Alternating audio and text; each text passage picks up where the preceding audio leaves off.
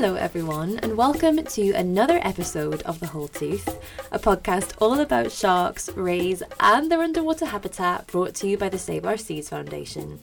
I'm your host, Isla, and every episode I sit down with experts in marine science and conservation to ask them your questions about sharks and the oceans. I've just got back from an exhausting but very fun and really inspiring couple of weeks with the Save Our Seas team as we attended a couple of events that the foundation was sponsoring. I was able to record quite a few episodes at those events with some really great guests in person, which was just so exciting after years of recording the podcast over Zoom and online, and I can't wait to share them with you over the next couple of weeks. Today's episode is actually one of those episodes. I had a few days in London in between events, and I was lucky enough to be able to visit the Natural History Museum and meet with one of its creators, Emma Bernard. Emma is a paleoichthyologist, which is a little bit of a tongue twister, but it basically means that she is an expert in fossil fish, and that includes sharks. Now, I've wanted to do an episode on prehistoric sharks for a very long time. It's a little bit of a personal fascination of mine, and I cannot tell you how excited I was to be able to go and meet Emma in person and indulge my nerdiness. She was even kind enough to show me behind the scenes to the collections, which is an absolute treasure trove of fossils and other artifacts that most people don't get to see. In most museums, what you see in the displays is only a small portion of what the museum actually has, and the collections are where most of their items are archived. Emma's job is to look after the fossil fish collections, and this place is a shark lover's dream. There are cabinets full of drawers upon drawers of shark teeth, dorsal spines, fossil imprints, and all manner of things from millions of years ago. So before our interview, Emma showed me some of the incredible items hidden away in the collections, and I was even able to hold a megalodon tooth, which was actually bigger than my hand. It was very cool.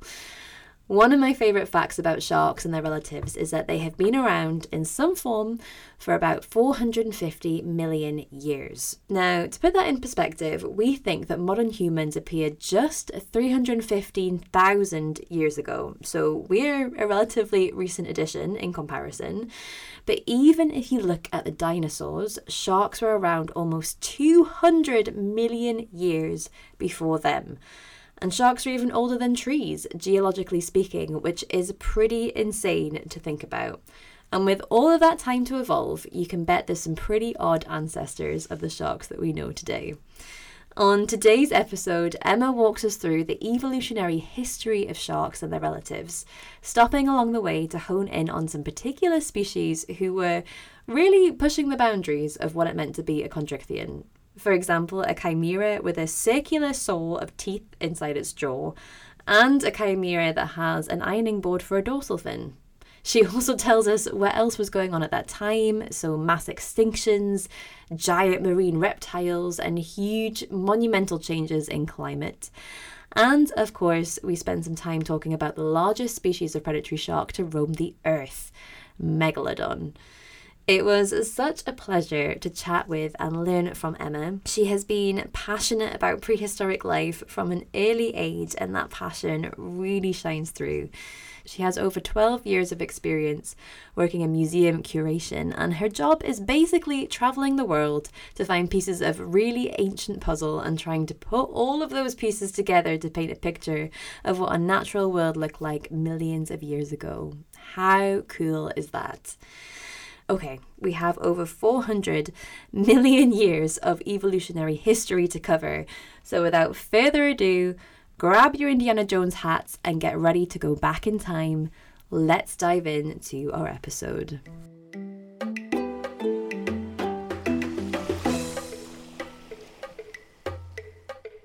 Hello, Emma, and welcome to the Whole Tooth podcast. Hi there, thank you for having me. You don't need to thank me for having you. You've just shown me around some of the amazing collections. We are at the Natural History Museum at the moment, and I have been fortunate enough to not only hold a megalodon tooth in my hand, which was extremely cool, but also see some of the incredible things that you have in the collection. So thank you so much for that, and thank you for taking time to chat to us about prehistoric sharks. I'm so excited to dive into this. But we like to start every podcast by getting to know our guest a little bit.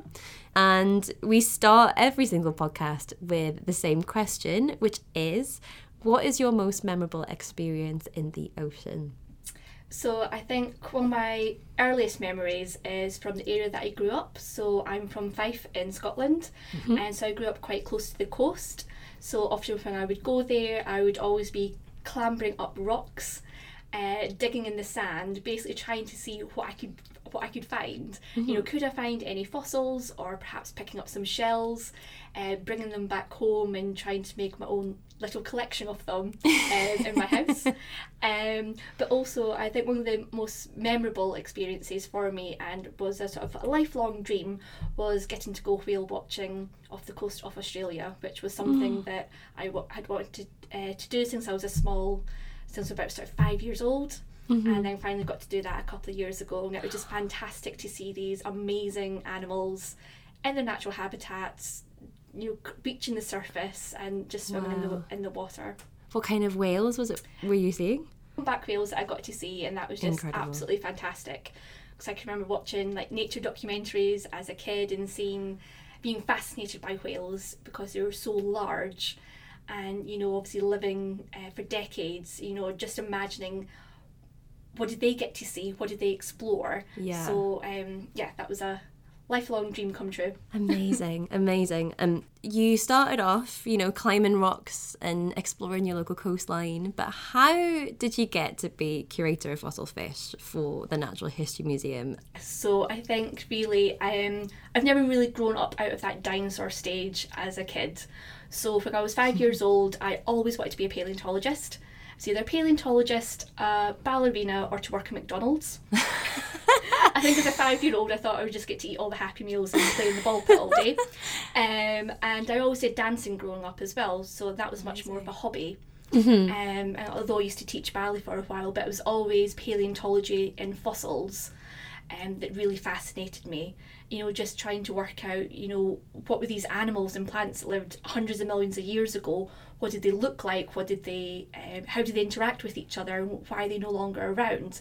I just remember being absolutely fascinated by that. So I knew that it was always a career within paleontology that I wanted to do. So it wasn't until I got into university, and that was my first time behind the scenes at a museum. That was at the Hunterian Museum in Glasgow. And I walked into the collection stores, and I can remember just being gobsmacked at the sheer number of specimens. Because walking into any museum, there's lots of amazing exhibits, but it's only ever the tip of the iceberg that you see on display. Behind the scenes, there's hundreds, thousands of specimens. So that was where I then realised there was this whole other world I hadn't properly explored, doing museum work and curation particularly. That I was really interested in. So it was from there I knew I wanted to work with fossils in a museum setting, and going through university, get more experience doing volunteering work at Bristol Museum, and research on collections. And my master's project was on actually the whole fin to limb transition, so the whole transition from fish in the water up to animals up on land. Wow. So really when, you know, everything sort of came together all at the right time, and an opportunity presented itself here at the Natural History Museum in London, and I was very fortunate to get that role. Wow. Oh, tell us a little bit about your masters. So what specifically were you looking at there? But during my masters, we know that there was fishy fish that were in the seas, and there was animals up on land. And for a long time, scientists have been trying to basically piece together this sort of gap. So, you know, where are these fossils, these intermediate fossils? So part of my research was basically going through all of the literature and recording where all these fish and also early tetrapods had been found, what had been found, and then calculating and looking at those rocks as well to see where else on the Earth might we find more additional fossils. So basically kind of trying to work out how much more out there could be discovered. So by doing that, I was reading lots of papers describing all these new finds as well, and then becoming more fascinated and interested in that whole fish to limb transition. So humans, we all evolved from fish. Our great grandparents were fish. And when you look at some of these fossils, you can actually see the bones almost match our bones as well. So we have fossils in the collection that are have a collarbone, very similar to our collarbones. They have our arm bones that are all almost identical, but instead of having fingers, they have a fin. Wow. Okay. Yeah. Oh my God, that's so fascinating. So just being able to see that side by side, that was something that I found really interesting. So I was very fortunate to get to work with some of that amazing material, and now I'm responsible for it at the museum. Yeah, that's it. Because the Natural History Museum feels like a bit of a mecca even for someone like myself that doesn't work specifically in fossils, but it's just this incredible place where, you know, it must have felt so amazing to be able to get to work here.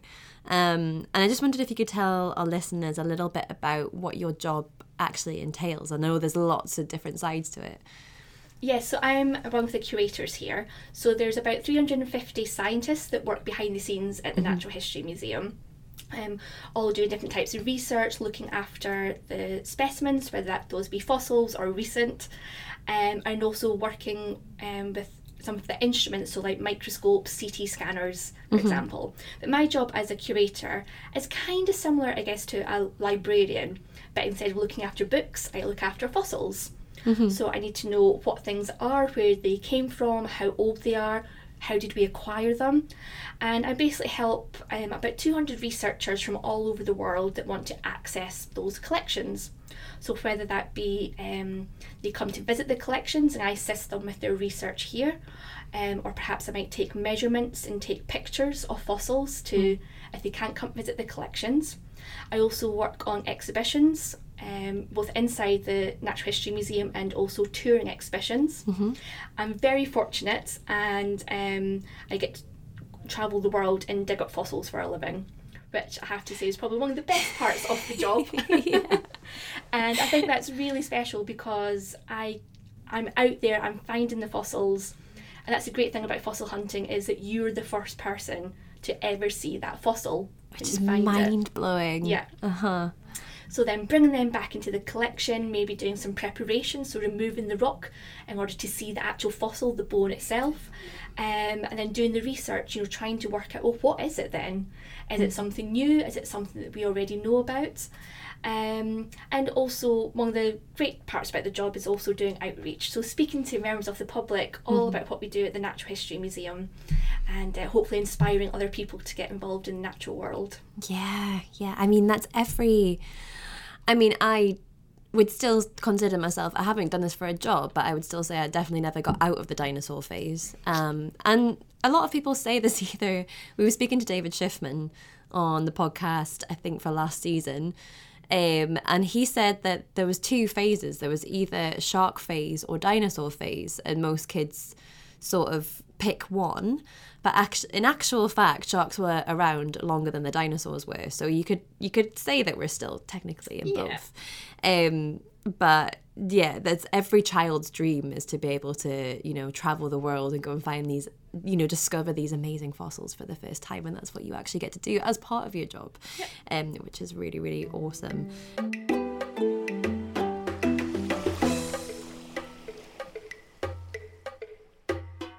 I'm very grateful that today you're going to sort of take us through shark evolution, and I'm going to start us off on that because we have about 440 million years to cover, which is quite a long period of time. But when did, I've put it in quotation marks because, or you know, when did sharks first appear, or when did like shark-like forms start to appear in the fossil record? Yeah, so some of the earliest evidence for sharks, or shark-like creatures, I should probably say, as you correctly pointed out, was from about 450 million years ago. So that was during the Ordovician period. So what we can find there are some of their dermal denticles. So basically their skin that we can find preserved. However, some scientists disagree about whether they're actually true shark dermal denticles or if maybe there's something different. Oh, okay. So if we fast forward a few million years to about 420 to 410 million years ago, so to put that into context, that's 200 million years before dinosaurs were stomping around on land. Here we can see some of the earliest evidence of shark-like teeth. So again, there's a little bit about debate about whether they're true sharks or if they're from shark-like animals, but most people sort of agree that there probably are genuine shark's teeth there. But the one sort of time period that everybody agrees on is about 380 million years ago. Okay. And that's where we see true sharks, whether that be their teeth or their scales, or actually sometimes near complete individuals. Yeah. And they resemble sharks that we have around today. Which, I mean, even if it... I know you said that there's still some debate about whether it's 450 or 380, but that still is a mind-boggling amount of time that these animals have been around, and in pretty much, the same format. Like, they haven't really changed all too much. I mean, there are some weird adaptations which we'll get into a little bit later on, but the basic idea is the same, right? Yeah, and I think that's one of the things that is just so fascinating about sharks, is that they have been around for so long, like over 400 million years, and they're still around today. So in some ways, as a paleoichthologist, I'm quite lucky because the group of animals that I look after are still around today. So we can look at modern sharks and compare them to the fossil record to try and work out. Whereas some of my colleagues, their whole groups of animals are completely extinct and they're just relying on the fossil evidence to try and piece together what they might have looked like. Yeah. I wonder if that's quite... I mean, I know a lot of the species that you know of, even in fossil fish, are probably, extinct by now, but at least we still have, their ancestors today to look at, as you said. But I wonder if it's quite sad being someone who's working on a species that just they'll never be around again. But anyway, back to sharks before I go off on a whole tangent. I mean, we kind of touched on this in the previous question, but sharks famously don't have bones, or at least a skeleton that would easily fossilize. So how do we know about what sharks were around and when? So predominantly, the fossil record for sharks are basically teeth. So one shark might typically produce between about 20,000, 40,000 teeth over the course of a lifetime. So the chances are that a few of them will become a fossil. So provided something doesn't, come along, maybe eat those teeth, it gets ground down, washed away, that type of thing. However, to get the soft tissue and the cartilage preserved, so perhaps your listeners at home, we have cartilage in our bodies, like in our ears. So if you wanted to wiggle your ear a little bit, it kind of moves around. Whereas if you were to try and move the middle of your arm bone, it doesn't move because bone is obviously much thicker and denser than cartilage. So because of that, the bones in the teeth are much more likely to become fossils. But to get the soft tissue preserved, what would happen is the shark would die, would fall down to the bottom of the sea, and ideally get buried very quickly in sediment, like mud and sand, in something like an anoxic environment. So there's no oxygen for other animals to come in, even bacteria, and start scavenging on the body. And under the right set of conditions, we can get that soft tissue, or the cartilage, will become a fossil. So so long as the seas aren't being washed away, that's when we get disarticulated remains, which is quite common. But to get a complete individual, ideally it needs to be buried very quickly and left undisturbed for millions of years, basically, to go through that whole fossilization process. Yeah, so a really specific conditions that don't often happen. You basically sort of need everything to sort of line up, the right sort of chemical conditions as well, and the right type of material to get that soft tissue preserved. And like you do have, so some things that you've brought to show me, which I'm going to have to try and describe because this is an audio medium, but we do actually have, part of a shark vertebrae behind us as well, which is incredibly well preserved. Like you can even see the rings inside of it as well, which we can use to age the sharks and things. And for listeners, it's about the size of Emma's hand, this vertebrae. So can you explain kind of where this vertebrae came from? Yeah, so this is a vertebrae. It's sort of the size of like, I guess, a saucer, perhaps. Very easily fits in the palm of my hand. It's preserved in 3D. So again, that's quite unusual. A lot of the fossils, especially with fish, I call them roadkill fossils because they're just a flat sort of squished fish on a rock basically. But again, to get that 3 dimensions preserved is a little bit rarer. Yeah. Because if you think about all the pressure of the sediment piling on top, it's likely to squish things. So this was buried very quickly. It's preserved in 3D, and this is from a shark that was swimming in the oceans, which is now Morocco, about 50 million years ago. And these fossils in Morocco are just amazing, so beautiful. It's almost as if the animal died yesterday. Yeah. It's awesome. We'll try and get a video of this to put it on social so that you guys can see. But yeah, you can even see, I don't know what these pots are called around the side here, but there's like it's almost like if you got a bone today, basically, and you looked at it, that's exactly what it looks like, except this is like 50 million years old. Yeah, exactly. So we've got like little holes here halfway through it, and that's where some of the nerves and tendons would pass through. So again, if I was to compare this fossil to a modern day shark vertebrae, it would look almost identical.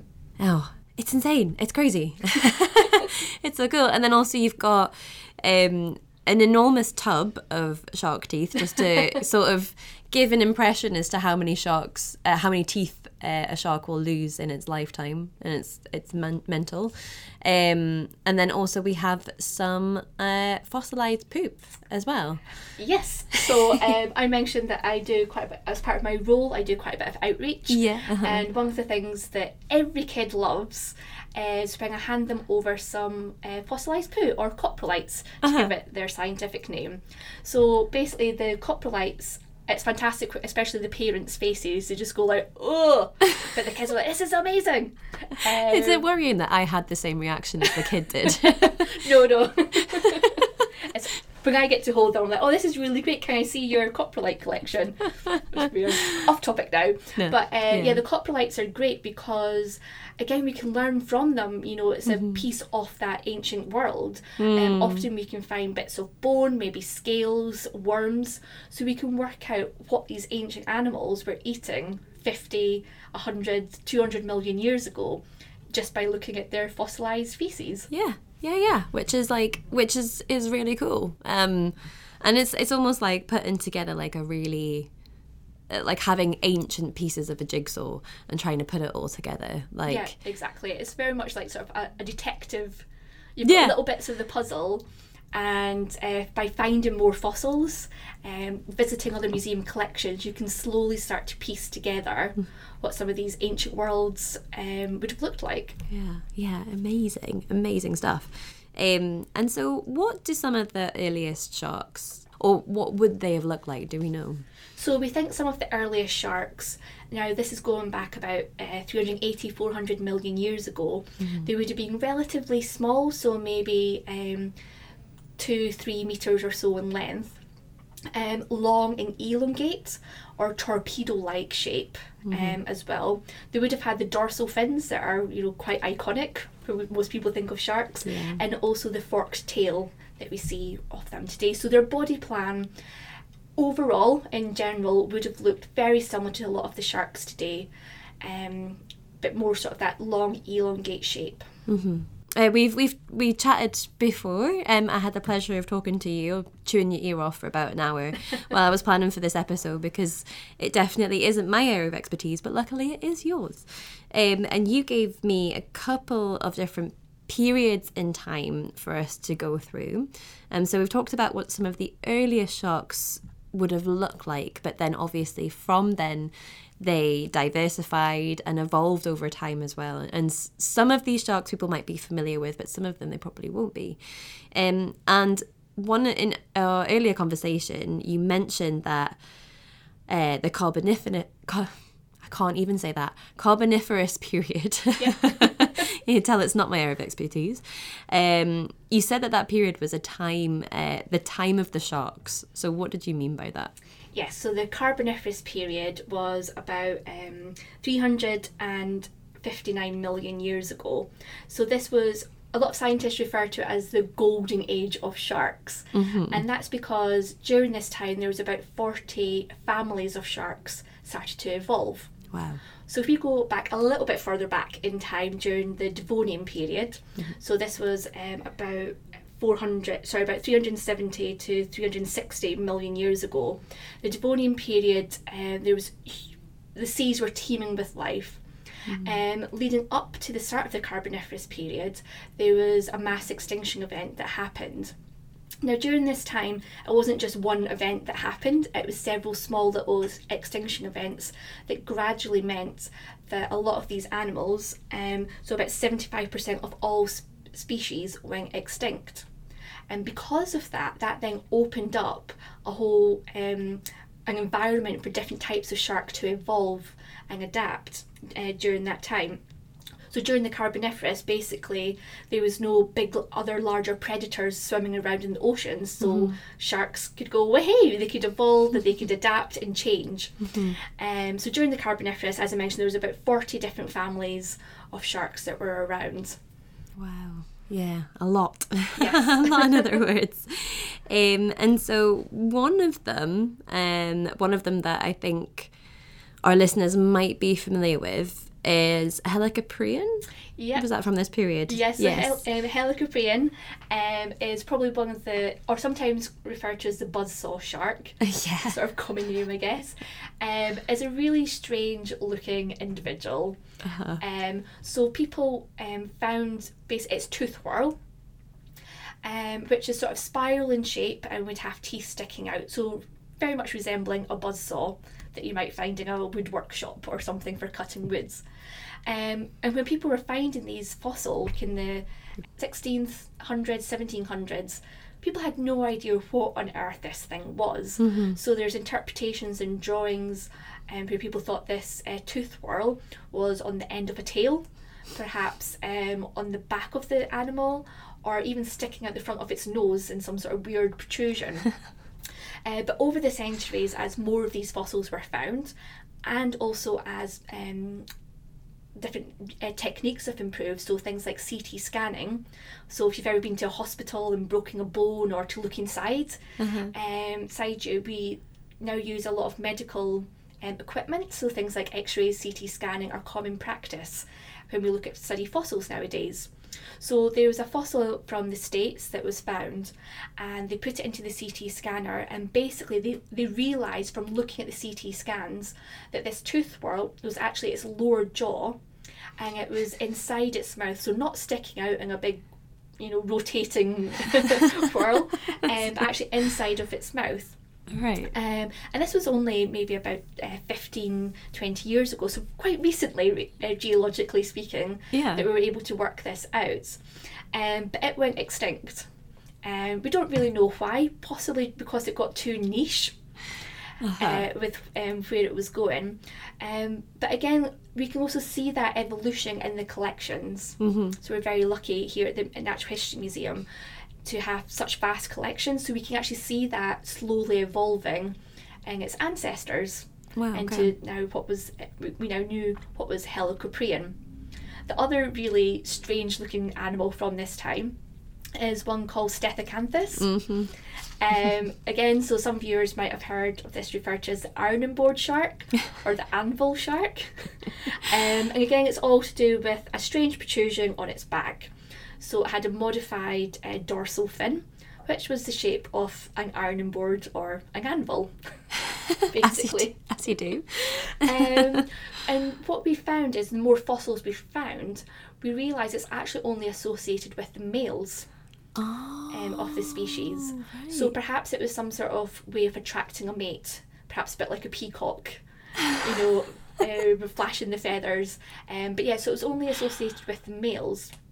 Now, with both of these, I've mentioned them being sharks. Up until quite recently, we thought that they were sharks.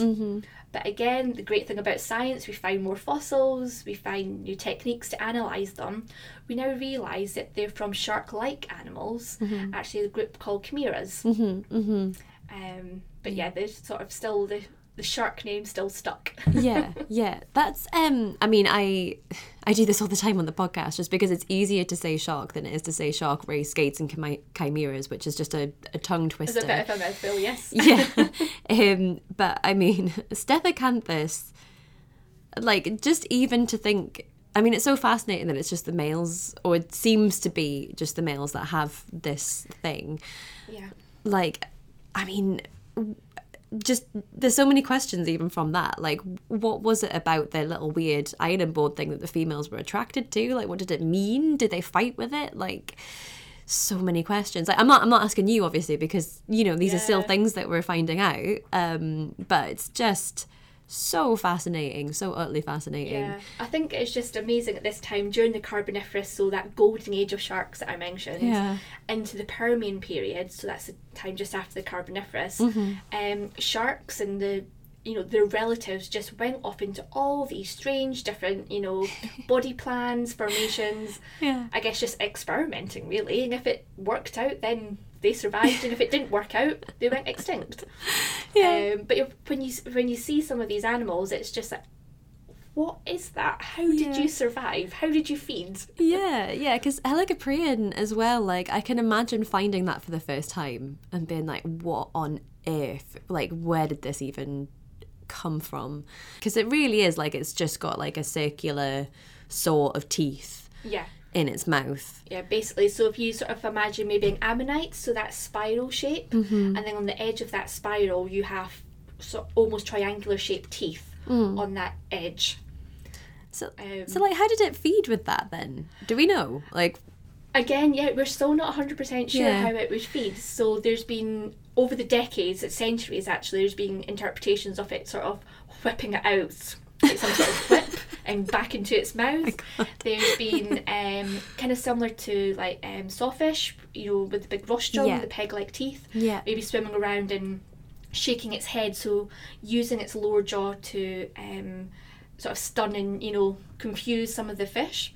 But they've now realised actually it was inside of the mouth, and perhaps might have formed like a scissor-like action whilst eating.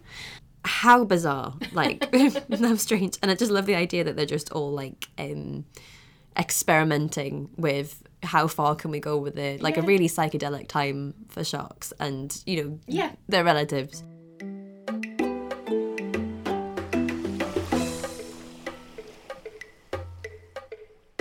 And then the next period there, you mentioned it briefly there, is the Permian and Triassic periods. And there was a mass extinction around this time, is that right? Yeah, that's right. So the Permian period leading into the Triassic, and there was a mass extinction event. And this is the biggest mass extinction event that's ever happened. So there about just over 90% of all life on Earth, so both in the seas and up on land, went extinct. Oofed. So it's often referred to as the Great Dying. So there's a variety of different reasons why things went extinct at that time. Typically with extinction events, it's never just one factor, it's a combination of different things. So there was increases in the climate and temperature, both in the oceans and the climate in general.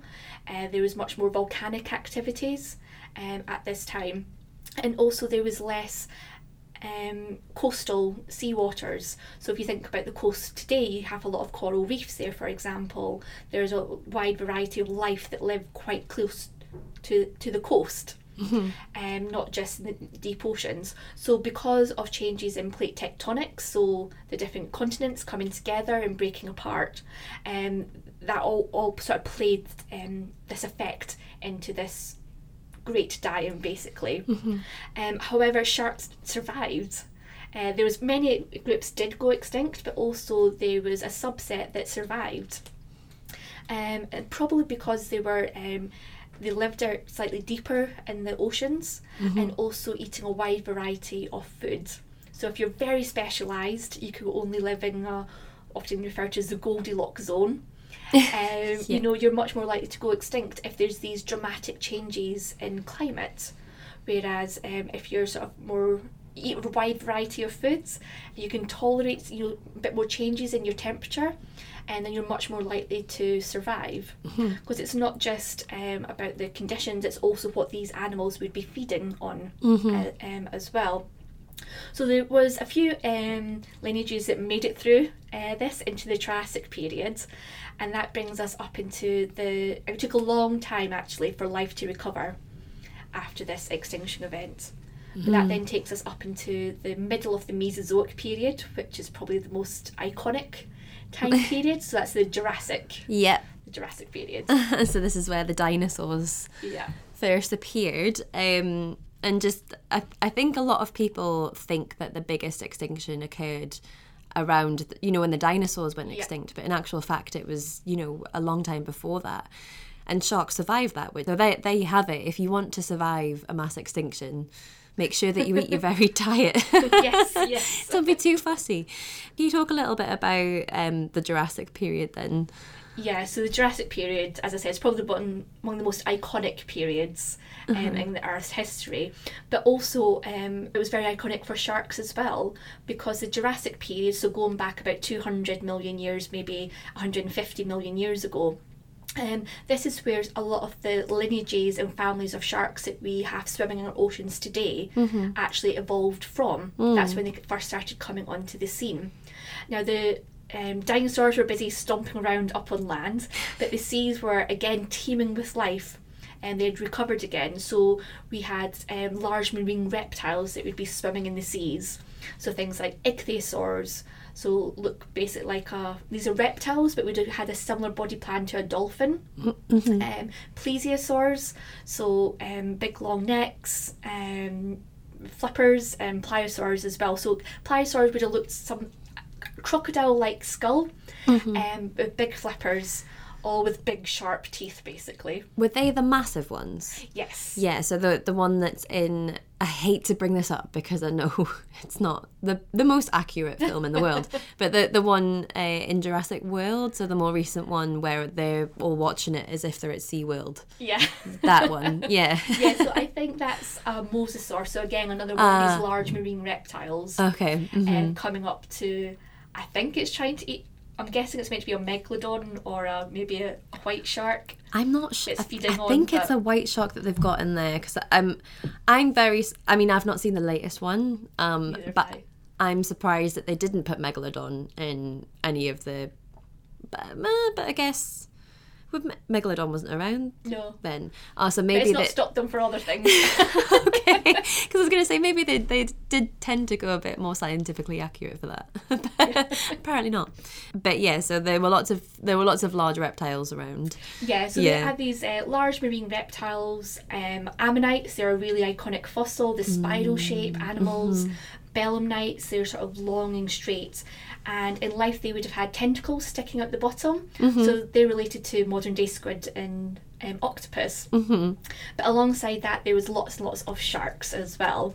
So one of my favourite sharks from this time period is the shark called Hybodus, which has different types of teeth. So the teeth at the front are kind of grasping dentition, so they're quite small, sharp and pointy. Perfect for maybe grabbing a hold of a small slippery fish. And then towards the back of their jaw they change shape, so they tend to get a bit more longer, elongate and flatter, so they're not that stereotypical sharp bitey teeth, but more crushing and grinding. So probably would have been quite happy eating ammonites as well. So that again they could have that sort of like varied diet, and we saw some of those teeth fossils out in the collections. You showed me some of them, and you can see the difference like as you go along. It's really, really cool. Yeah. And another great thing about the Jurassic period at this time is that is when their jaws become disarticulated. So if you think about our lower jaw, we can move it forward and back, side to side. If we try to do that with our upper jaw, it's fused with the rest of our skull, so we can't do that. But sharks' upper and lower jaws, they're able to protrude, extend out. They can take basically a bigger bite, or much more likely to capture their prey. Okay. So this was where that actually feature more evolved during the Jurassic period. Interesting. And I mean, the goblin shark being the prime example of that, right? Great example. Yeah, can literally fire their jaws out and grab onto the fish. Definitely taking it to the extreme. Yeah. Then we go into the Cretaceous period. So in my notes here, I've got meteorite and global warming. Yeah. So is this referring to the extinction that killed the dinosaurs? So a bit of a mixture. So the Cretaceous period followed the Jurassic period. And the end of the Cretaceous is probably, as we spoke about, the most iconic extinction event that's happened. Yeah. So it's where the meteorite hit the Earth, and that's thought to be responsible for killing off the dinosaurs, along with about 60 to 65% of all life on the planet at that time. However, some of the research that I've been doing here at the museum is focusing specifically on the later part of the Cretaceous period. And this is a time where the oceans actually heated up quite significantly.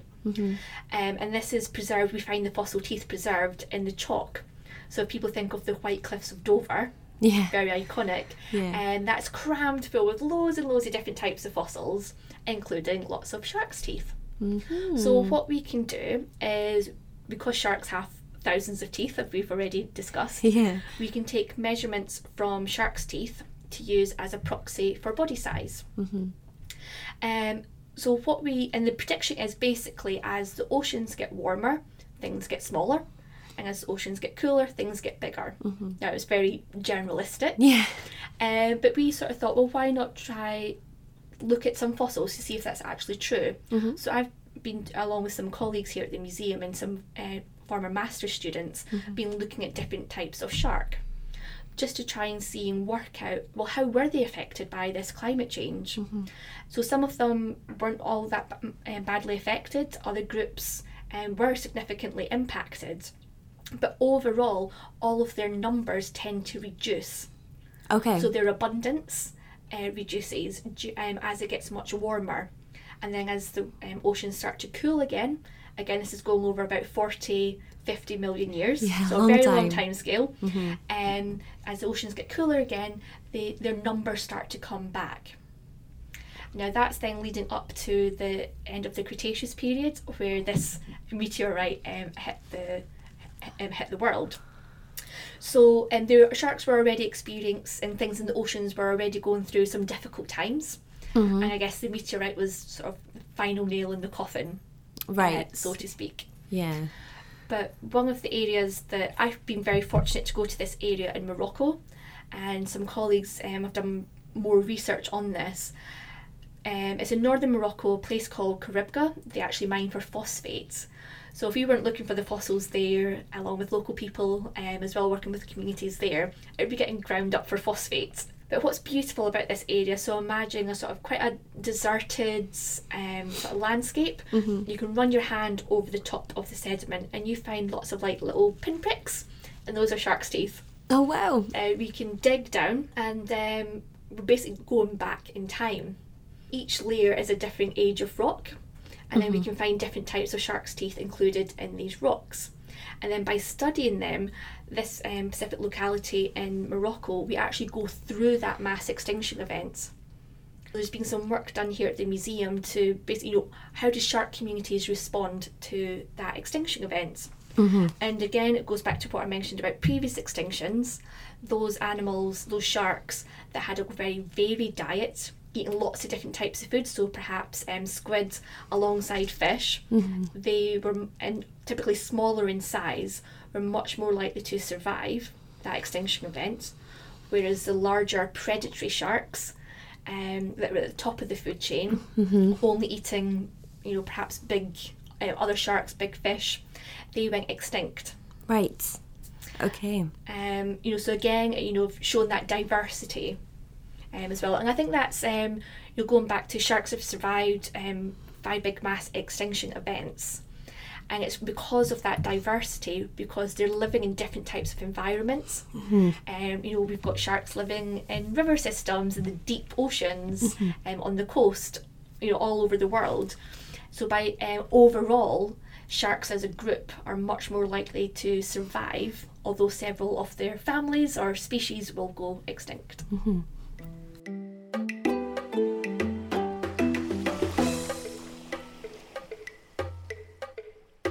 You did mention large predatory sharks. Yes. And I can't do a podcast episode on prehistoric sharks without bringing up perhaps the most iconic predatory shark. I mean, we've talked about some pretty awesome ones already, which are my personal favourite, Helicoprion being one of them. But I can't let you get away without talking about Megalodon. Because I know people would be screaming at me through through the podcast episode if I didn't ask you about that. So what do we know about Megalodon? When did Megalodon exist in the timeline?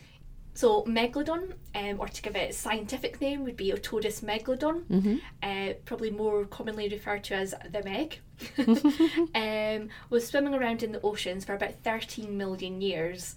And it went extinct about 3.5 million years ago. Now, the name Megalodon actually means big tooth. Makes sense. Yep, and when you see these teeth, they're the size of your hand. They're large, triangular in shape, with a serrated edge, and sometimes they've still got a very sharp tip. And they have been known to even bite me from times and drawn blood. They're like biting you from beyond the grave. Yes, exactly. Is that just because they're some parts of them are so sharp? Yeah, some of them are just so well preserved. It almost looks like they're definitely fossilized, but they're still so sharp. Probably because they were just buried so quickly. And they've not been washed around at the bottom of the sea floor, for example. Yeah, because I mean, you showed me some in the collections as well, and it's insane how heavy they are, for one, and the size of them. You wouldn't want to come up against a mouthful of those things, let alone just one. And it's pretty incredible. So why did they need teeth so big? What kind of do we know what they used to feed on? Yeah, so again, we've got some fossil evidence for this. So with their teeth being big, triangular in shape, serrated, they're going to be eating big, fleshy, meaty things. That's what their teeth are designed to do. So things like whales, other cetaceans, probably other sharks as well. And we know they were definitely feeding on whales because we've got fossil evidence of whale bones that have been bitten into by Megalodon. So that's a really great thing. So not only can we assume based on the shape of their teeth what they would be eating and also what other animals were around at the same time, we've got the fossil evidence. Again, it's that detective story, piecing it together, the fossil evidence of whale bone with Megalodon bite marks. And the Megalodon, like you said earlier, we're lucky enough to still have sharks around that we can possibly compare prehistoric sharks to. And a lot of people compare Megalodon to great whites. I mean, in the movies, that's what they're always portrayed as, is just basically like a massive great white. How much truth is there to that comparison? Yeah, so actually for a long time, scientists thought that Megalodon actually evolved into the modern day great white sharks that we have today. And it goes back to comparing the shape of their teeth and what they look like and making those comparisons. However, if you take a closer look, there are subtle differences between them to do with the shape and also how, not just the triangular shape, but also their width and depth as well.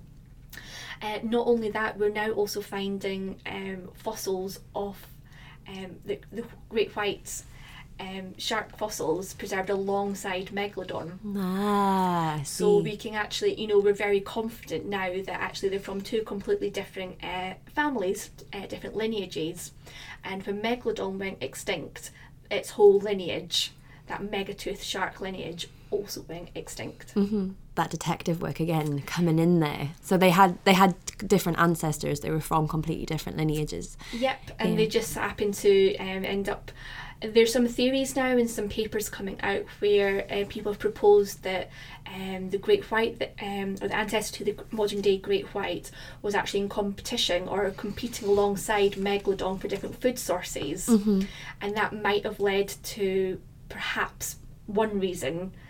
Although, as I said, with any extinction, lots of different reasons why an animal goes extinct. Yeah. But that bigger competition alongside each other. Fascinating stuff. But why did Megalodon go extinct? I know you've mentioned there's a possible theory that the the great white, or the ancestor of the great white, might have outcompeted Megalodon, and that might have been one factor. But what are some of the other factors at play? So towards the end of Megalodon's reign, so to speak, in the oceans, their numbers were dwindling. We find less and less fossils towards the end of that time period. Probably due to climate change. Again, it always sort of comes back to do with changes in its environment. So the oceans were getting much cooler.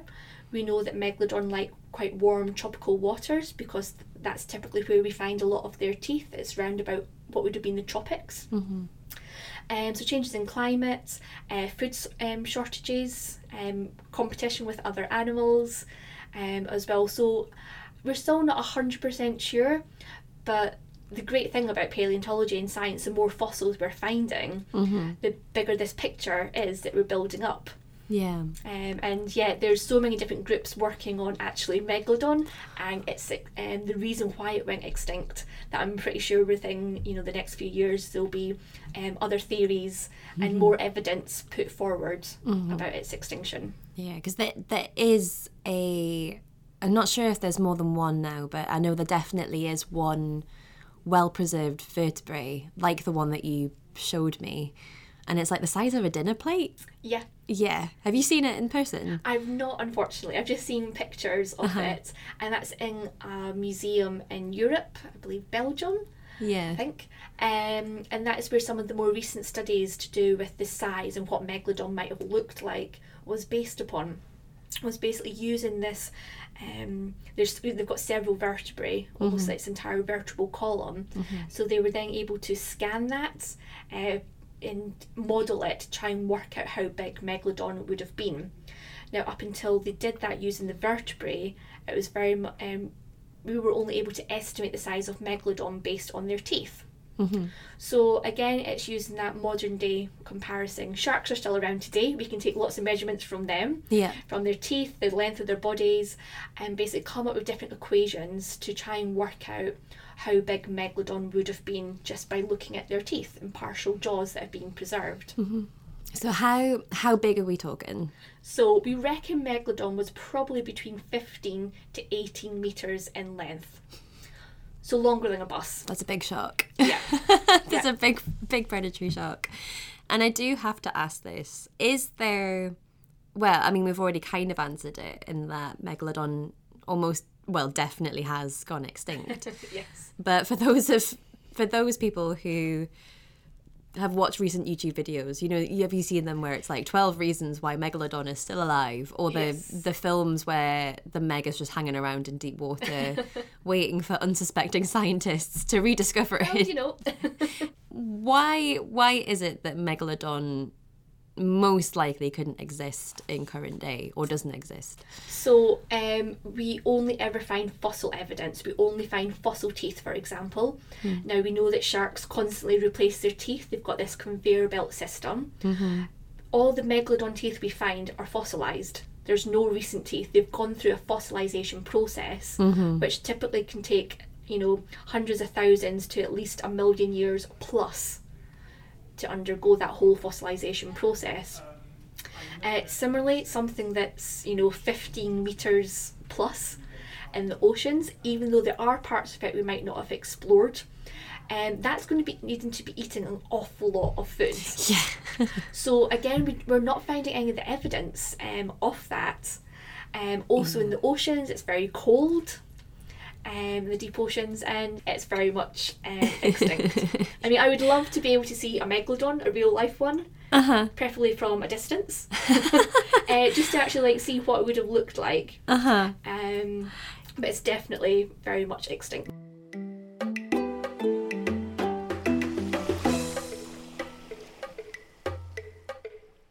We've talked a lot about what sharks used to look like and when they existed and what the world looked like when they existed, but what can we learn about the present day from what we know about the past? Yeah, so I think the great thing about geology, so the study of rocks and fossils, paleontology, is that if we go back through the Earth's history over 4.5 billion years, that's an awful lot of history, and a lot of things have happened during this time.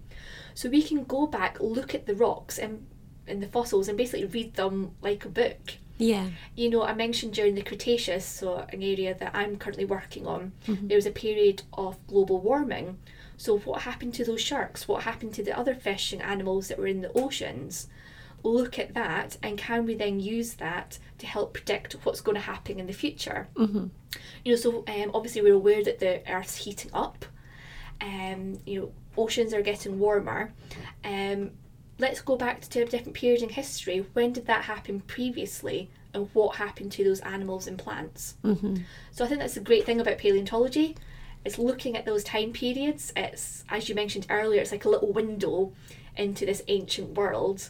Getting a little time slice, studying them, finding new fossils, new rocks, and interpreting that, and then using that to help predict what's happening in the oceans today and what will happen in the future. And like you said, you know, the Earth has experienced climate changes before and extinctions because of that. And we were discussing a little bit earlier, we try not to go too far down this route, but we were like, you know, it will happen again. It's just humans are making this happen quicker.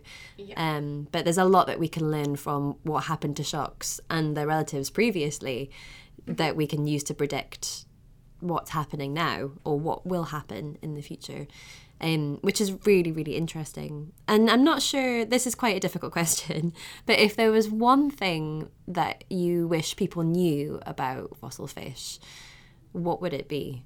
Oh gosh, so difficult. I think for me, it's just the sheer diversity. You know, often when people think of sharks, you know, most people automatically goes to something like a white shark. Yeah. You know, big predatory sharks. But it's just, you know, going through the whole history, we've spoken about some of the weird and wonderful ones. So things like Helicoprion, Hybodus, different fin spines sticking out, different shaped teeth. Just the sheer diversity of all this ancient life. So I think we're probably up to about 4,000 to 4,500 species of shark that's ever existed. Wow, that's a lot. Yeah, it's an awful lot and sort of get your head around. Yeah, it's mind-boggling. I mean, as human beings, we tend to be a little bit biased and we think that we've been around much longer than we have, but we're actually a really, really recent addition, even though we've had quite a big impact with you know, fairly new to the scene. Yeah. I think there's like a sort of famous diagram. It's basically a 12-hour clock, and you've got to go like all the way till about sort of 10:30 before you get the first, so 10:30 p.m, say for example, before you get the first life on Earth. And then actually humans are like 2 seconds to midnight. Obviously the clock's not stopping, it's going on. Yeah. But if you sort of put that into perspective, it's like sort of 2 seconds, so very much a blip of the eye, geologically speaking. Yes. Sharks have been around much, much longer than we have. But it's been so utterly fascinating to talk to you, and I could honestly spend, you know, entire days just listening to you talk about what weird and wonderful, not only, you know, shark species, but also just like the environment and what the seas were like. I could honestly talk to you all day about that. And thank you so much for taking the time to talk to us. I do have one final question for you. And that is, if you could be any species of shark, ray, or skate in the world, and I have to say for you, any time period, what would you be and why? Oh, This is a really difficult question. I think one of the most difficult questions I've ever been asked. Sorry. So, can I cheat and maybe have a couple? Oh, yes. Yes, I think you can. I can let you away with that, with 45,000 species. Yeah, so the fossil part of the world. I think it's going back to something like a helicoprion or maybe a megalodon, just to actually see what we think it looked like, how it behaved, what it ate, how it interacted. Is it actually true? Because a lot of it is, it's based on evidence that we can find, but there is still a little bit of interpretation that we take on board from, say, modern animals, environments. But it would just be so interesting to go back and get a proper sneak peek into that time period. It would be, I agree. And I think, because I've often thought, like, if I got transported back in time, like, obviously as a scuba diver or something, it would be utterly terrifying to not be a shark in that environment. I think megalodon is a good answer, because you could definitely yeah, I would be able to come back and put the world to rights all about megalodon and experience it. Although, to be fair, if I would probably try and go into the deep sea and hang on just to prove people like me and you right, or prove us wrong even. Emma, it has been so wonderful to talk to you. Thank you so much. I'm sure our listeners will be on the edge of their seats listening to this, because it is just such a fascinating world. And thank you also for showing me around the collections and things. No, you're very welcome. It's been my pleasure. This podcast was brought to you by the Save Our Seas Foundation. It was hosted and edited by me, Isla Hodgson. Our beautiful artwork is by Nicola Poulos, and the wonderful jingle that you can hear right now is by David Knight. Thank you so much to Emma Bernard for having me at the Natural History Museum, showing me the collections, letting me hold megalodon teeth in my hand and chatting to us all about prehistoric sharks. That's such a long history to go through, and we really, really appreciate your time and your knowledge. If you'd like to find out more about Emma and the Natural History Museum, you can find links to that in the show notes of this episode. And thank you at home for listening. If you have any questions you would like answered on the podcast, any topics you want us to cover, or you just want to say hi, please feel free to get in touch. You can do that by emailing isla@saveourseas.com, or you can get in touch with us on social media. We are at Save Our Seas Foundation on Instagram and at Save Our Seas on Twitter.